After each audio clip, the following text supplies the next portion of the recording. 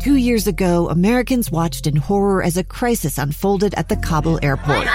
There's desperation and anguish. More than 80,000 Afghans have since arrived in America, but this story is still unfolding. I'm Andrea Martin. In my new podcast, Stranger Becomes Neighbor, we'll find out what happens to these new arrivals in our communities. Who would help our newest neighbors? Follow us at kslpodcast.com, Apple Podcasts, or anywhere else you listen.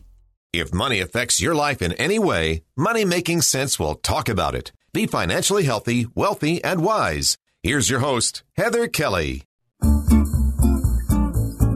Welcome to Money Making Sense, the show that talks about all things money. Today we're going to talk about best practices for hiring. Joining me today is Carly Hazen. She is a principal at Prince Perelson and Associates, and that's a recruiting firm. We also have Susan Spears on board. She is the CEO of Utah Association of Certified Public Accountants. All right, Carly, I'm going to start with you. I don't know how many people have heard this term, but it is a huge catchphrase in the newsroom where I am right now, and that's best practices for hiring. It sort of ties in with diversity and inclusiveness. Why is this such a big thing all of a sudden in the last couple of years? You know, there's a lot of different reasons, but I think the most topical is that our work lives and our careers have changed significantly during and post kind of this COVID-19 pandemic. There's a lot of dynamics now at play. It really served as a force accelerator for individuals that were considering maybe, looking at a new opportunity. And it really encouraged them to do so because it was happening everywhere. It was a really great shakeup. All of a sudden, here locally in Utah, now we've got an unemployment rate of around 2%. We have every single company hiring and really struggling to find talent. So it's become a conversation that's extremely important, and people are paying great attention because never have employees had to struggle so much to find talent. Never have they seen such a low response to ads that they're placing. Never have they spent so much on hiring, and never has it taken so long. So this is a wound for a lot of companies right now. In my experience, I used to be a hiring manager for a small veterinary practice. And when we were in those situations where we weren't getting the talent we were hoping for applying, we were sort of left with the best of the worst. And in that case, your best hiring practices kind of tend to go out the window. So it seems like right now a lot of companies are in that situation. So how do they continue this best practicing for hiring when you're left with the best of the worst? And a lot of companies don't want to compromise, and so they'll keep the position open as long as they can. And there's some structural problems with that because then their current staff gets really burdened and ends up picking up the slack. But companies are not wanting to compromise, and that's why jobs will be open for 6 and 7 and 8 months, or they're kind of forced to hire a candidate that's maybe less experienced or less professional or less qualified than maybe they were hoping for. So some companies are being forced to hire, from the pool that they have. Some are now spending money on hiring recruiting firms like ours. Companies that never thought they would ever need to pay recruiter fees are now being pushed in that direction because they are hiring critical roles or very important positions or very specialized roles. And they need to have kind of a greater presence in the market to help them attract a wider pool of candidates. Maybe that means more diversity and inclusion. Maybe that means getting a more talented workforce and more experienced professionals. It can mean a lot of things. A lot of times companies are just keeping a position open because the candidates that they're interviewing are asking for too high of compensation, and they don't want to compromise on that. So it's really put a lot of employers between, kind of a rock and a hard place. Susan, are you seeing that in your travels and talking to people that either potential employees are asking for too much money? And then what about opening up the doors to people they've never thought of before, like veterans or people of color or anything like that? I think both, Heather. We certainly, when we talk about best practices, we also have to look at the business model. And one thing that we're learning is that if we can hire a diverse work pool, we actually come up with better business decisions. So now we have this workforce that here in Utah, but I'm out of state right now in New Orleans, and they're struggling with the same things we are. I'm with all 50 states and a few of our territories, and everybody is talking about the employee shortage. And wage does come into play. I mean, we've got numbers year over year. We're 9.1% inflation. So when we have people starting a new job, and they're asking for more, part of that is because they have to have a place to live. And the housing prices are up. Gas, look what gas has done. So I don't know that we can say employees are asking for too much. Perhaps in our business models, we need to look and review and say, have we not been keeping up with the cost of living over several years? And we've been so targeted to net income or meeting shareholder expectations that now as corporations, as whether big or small, we have to make up for lost time. I believe that most companies have not kept up with the cost of living, and I'm not talking about the last year and a half where we've started to see the inflation, but typically inflation or your cost of living raises 3.2% every year, and yet your raises are around 2% each year. So they've not been keeping up the last decade or so. And then all of a sudden we have inflation that just skyrocketed, and it's the latest numbers is at 9.1%. Some companies over the last year and a half have given raises of 7%. But if your raises are 7%, your inflation is 9.1%, you're still behind the 8 ball. That's true. There's a huge paradigm shift that's hitting us in so many different ways. It's, and employees, we've been working from home for 2 years. So we see mothers and fathers that have been able to see their children and still provide work responsibilities. And some plain don't want to go back. And I think that we do have a small pool of employers that are fighting against that. So I think that we're also seeing employees expect more out of their employers. There's a lot of competition. So if an employee has been working from home and really wants and enjoys that, they won't consider those opportunities that are on site, or they won't consider positions that they believe are beneath their compensation threshold. So candidate behavior has really changed, and what candidates are looking for and what they expect from an employer has changed. We've had a huge net immigration of California-based companies and other big companies moving here, and it's really kind of shaken up our local landscape in terms of compensation and hiring practices. That's a good place to take a break, because when we come back, I want to talk about what employees should be prepared for in this new environment if they are looking for a new job. So we'll be right back with Carly Hazen. She's a principal at Prince Perelson and Associates, which is a recruiting firm, and also Susan Spears, the CEO of UACPA. 2 years ago, Americans watched in horror as a crisis unfolded at the Kabul airport. There's desperation and anguish. More than 80,000 Afghans have since arrived in America, but this story is still unfolding. I'm Andrea Smartin. In my new podcast, Stranger Becomes Neighbor, we'll find out what happens to these new arrivals in our communities. Who would help our newest neighbors?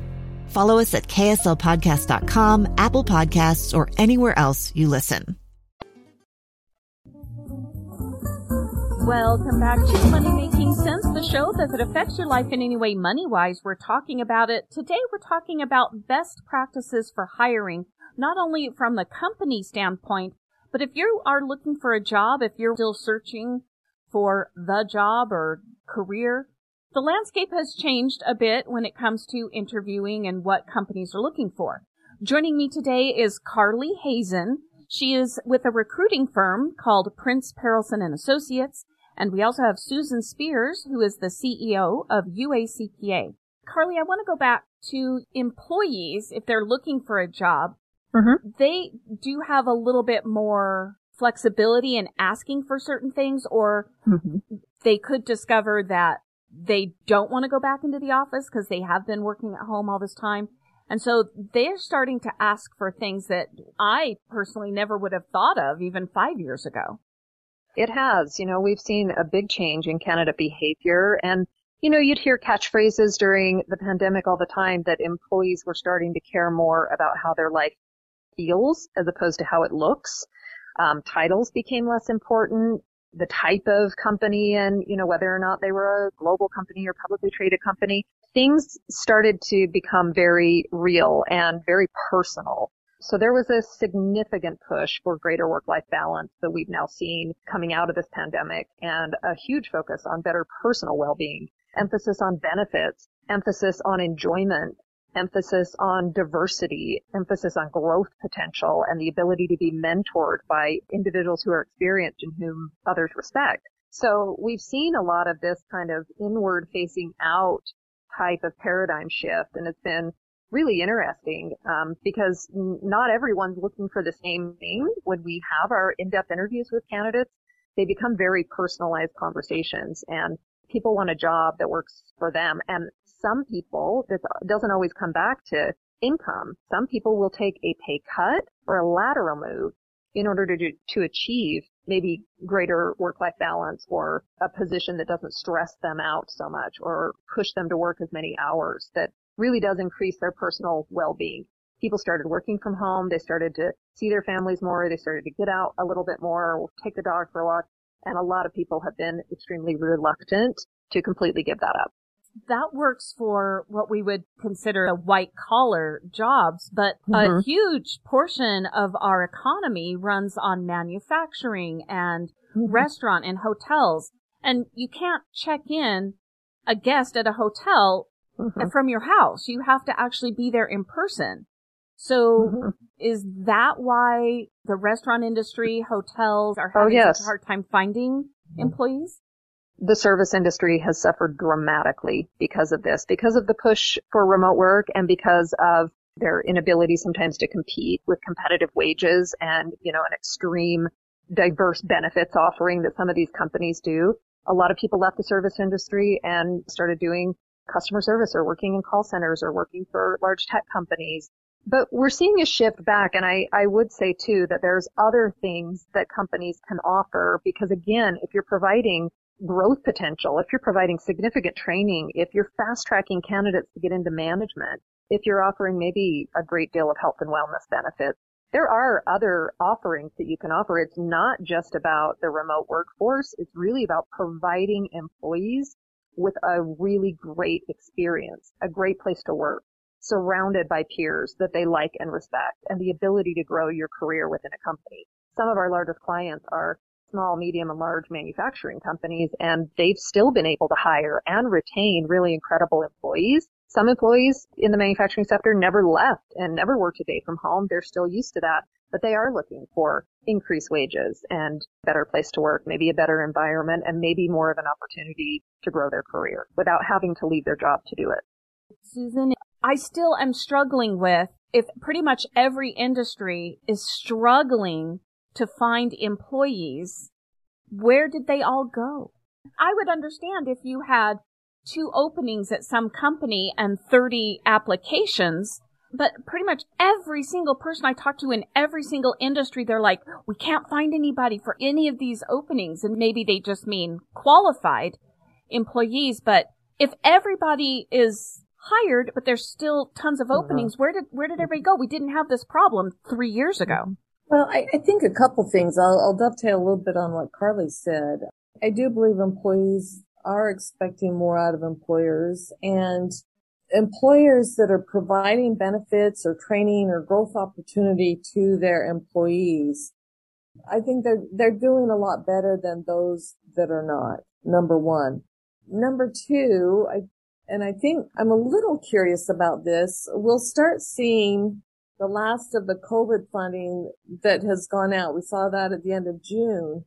So those that have maybe been staying home or not working because they're still getting COVID funding, that ran out at the end of June. I'm curious as to whether we'll start seeing a little more uptick in employees coming back to work. That's something that has me a little bit more curious.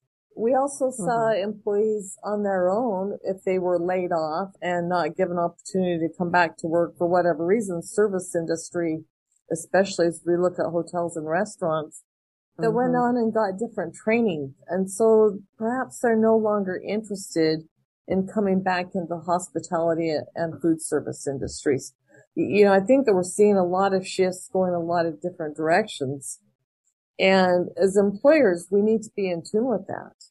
Employees are looking to take better care of themselves, and that will be part of the interview process as they interview potential employers.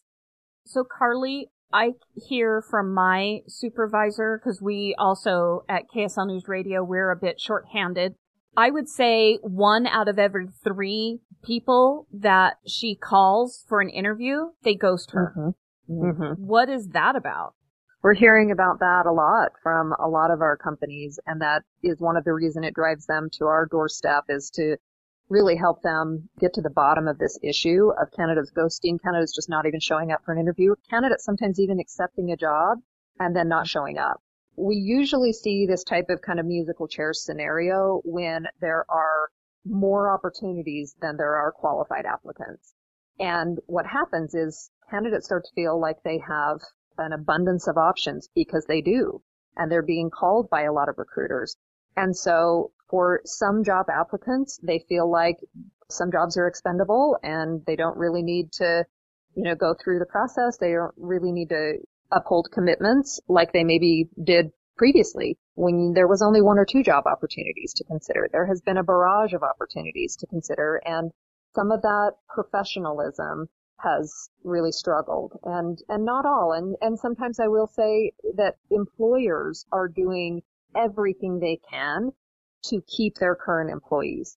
We have seen triple the counteroffers that we've typically seen in the marketplace. When a candidate goes to give notice, the employer is not only offering them more money to stay, but advanced opportunities and every other Friday off and a sign-on bonus and some tuition reimbursement. Employers are getting incredibly creative, because when you have a valuable employee that will be hard to replace, companies are doing everything they can. So that's created a bit of a rocking industry, because candidates will take a counteroffer, sometimes not always follow through. They'll just decide to stay where they're at and not show up to the interview because their employer already found out that they might be looking and compelled them to stay.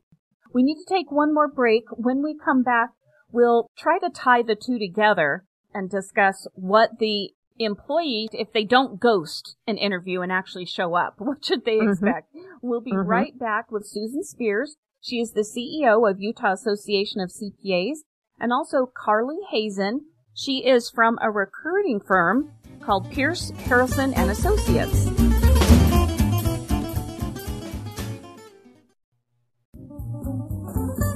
Welcome back to Money Making Sense, the show that talks about all things money. Today we're talking about best practices for hiring, and that's both as an employer and an employee. Joining me today is Carly Hazen. She is a principal at Prince, Harrelson and Associates. That's a recruiting firm. We also have Susan Spears, the CEO of UACPA. Carly, if I'm the employee and I don't skip out on an interview I've been given, what should I expect if I go into one of these companies that is following best practices? You should expect a great experience if a company is adapting and, doing all of the things that we talk about that companies should be doing right now to attract and retain great candidates. Then it should be hopefully at least a positive experience, whether or not they decide to take the position. They should have a personalized candidate experience, right? So the importance on the candidate experience isn't anything new. Companies have been doing this for a long time, but the importance is a lot greater. It needs to be a very human-centered approach. Progressive organizations are talking to employees about what they can experience with a top-performing company and, what the mentorship programs and training programs look like and why this is a good, stable job and where it could take them in the future. And, really, I think employees are still very interested in considering what else is out there. They know there's a lot of great opportunities, but employees need to do more than they've ever done before in terms of researching the type of company they want to join so that they're not bouncing around too much. And employers, I think, are focused a lot more on treating candidates extremely well, streamlining the interview process, making sure it doesn't take too long, coming out with a really strong offer to begin with, being as flexible as possible on their requirements. And really, if the individual is someone that you're excited to hire, trying to customize not only the interview process, but the offer and their experience as much as possible. Is there anything I would need to bring to the interview differently than, say, 3 years ago? No, I just think the more research you can do, because so much has changed for employers as well as employees. So talking to companies about how maybe they've adapted and shifted with their workforce, talk about their hiring practices, talk about their stability as a company, talk about a lot of questions. I think candidates are feeling a lot more emboldened during the interview process because we've had this incredible shakeup. So I think candidates just need to be prepared maybe to do some very current and topical research and come armed with some, not only broad-based questions, macro questions, but really personalized questions about how employees are treated, maybe what their flexibility possibility is. If you've got young kids at home and want to be present in your family's life, having those type of conversations, we are actually seeing candidates feel a lot more comfortable discussing what matters to them in the interview and being a lot more transparent than they ever were before.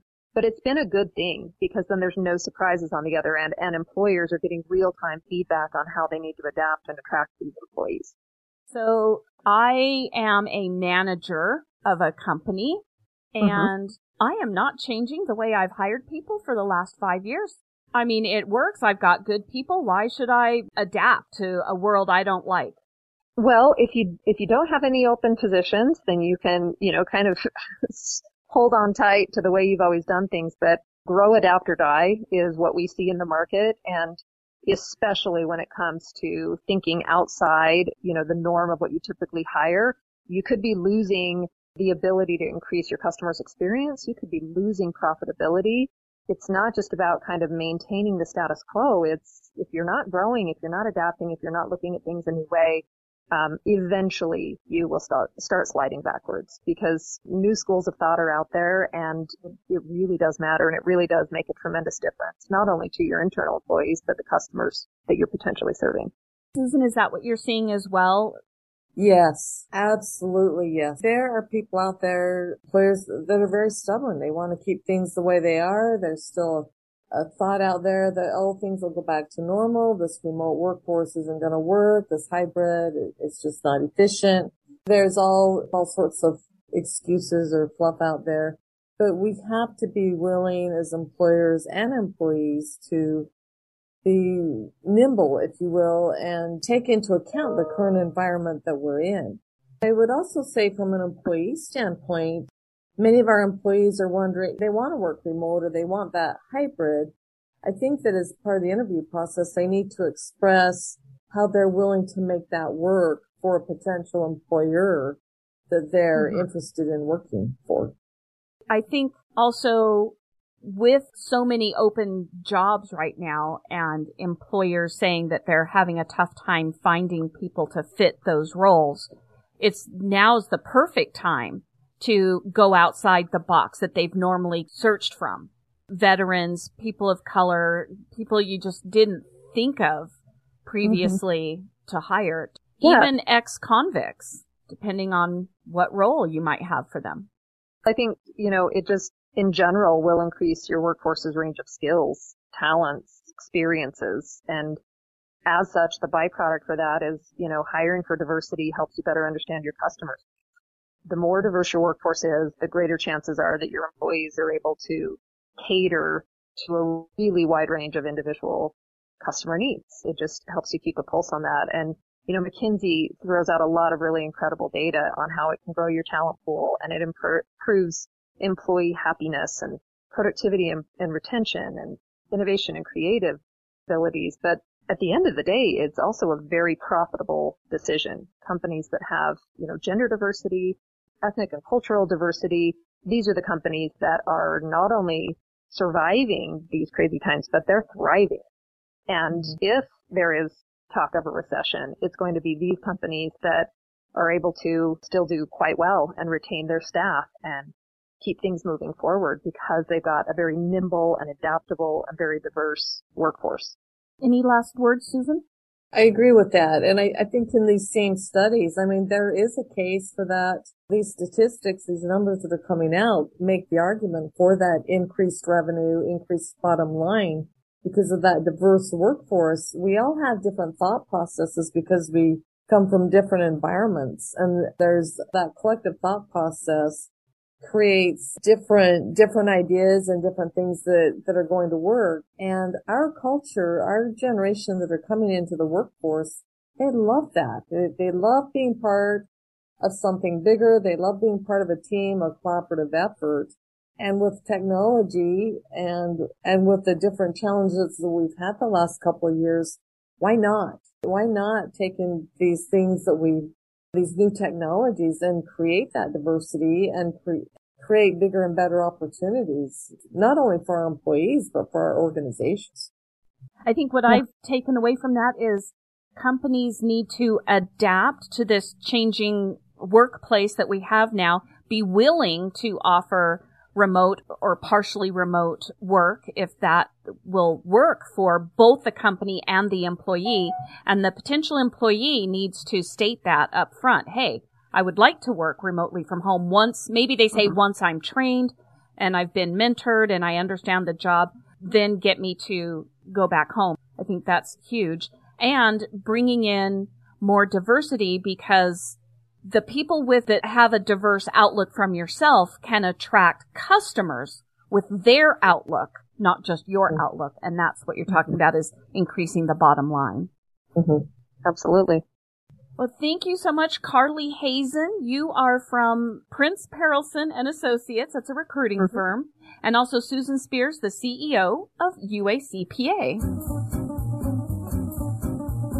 Thanks for listening. You can email me with any questions or topics you want to hear about at hkelly@ksl.com. That's HKELLY@ksl.com. And because this is Money Making Sense, you can subscribe for free on Spotify, Overcast, Apple Podcasts, anywhere you listen to your favorite podcast, and you'll never miss another episode.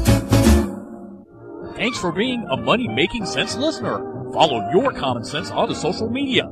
Money Making Sense on Facebook, Twitter, and Instagram.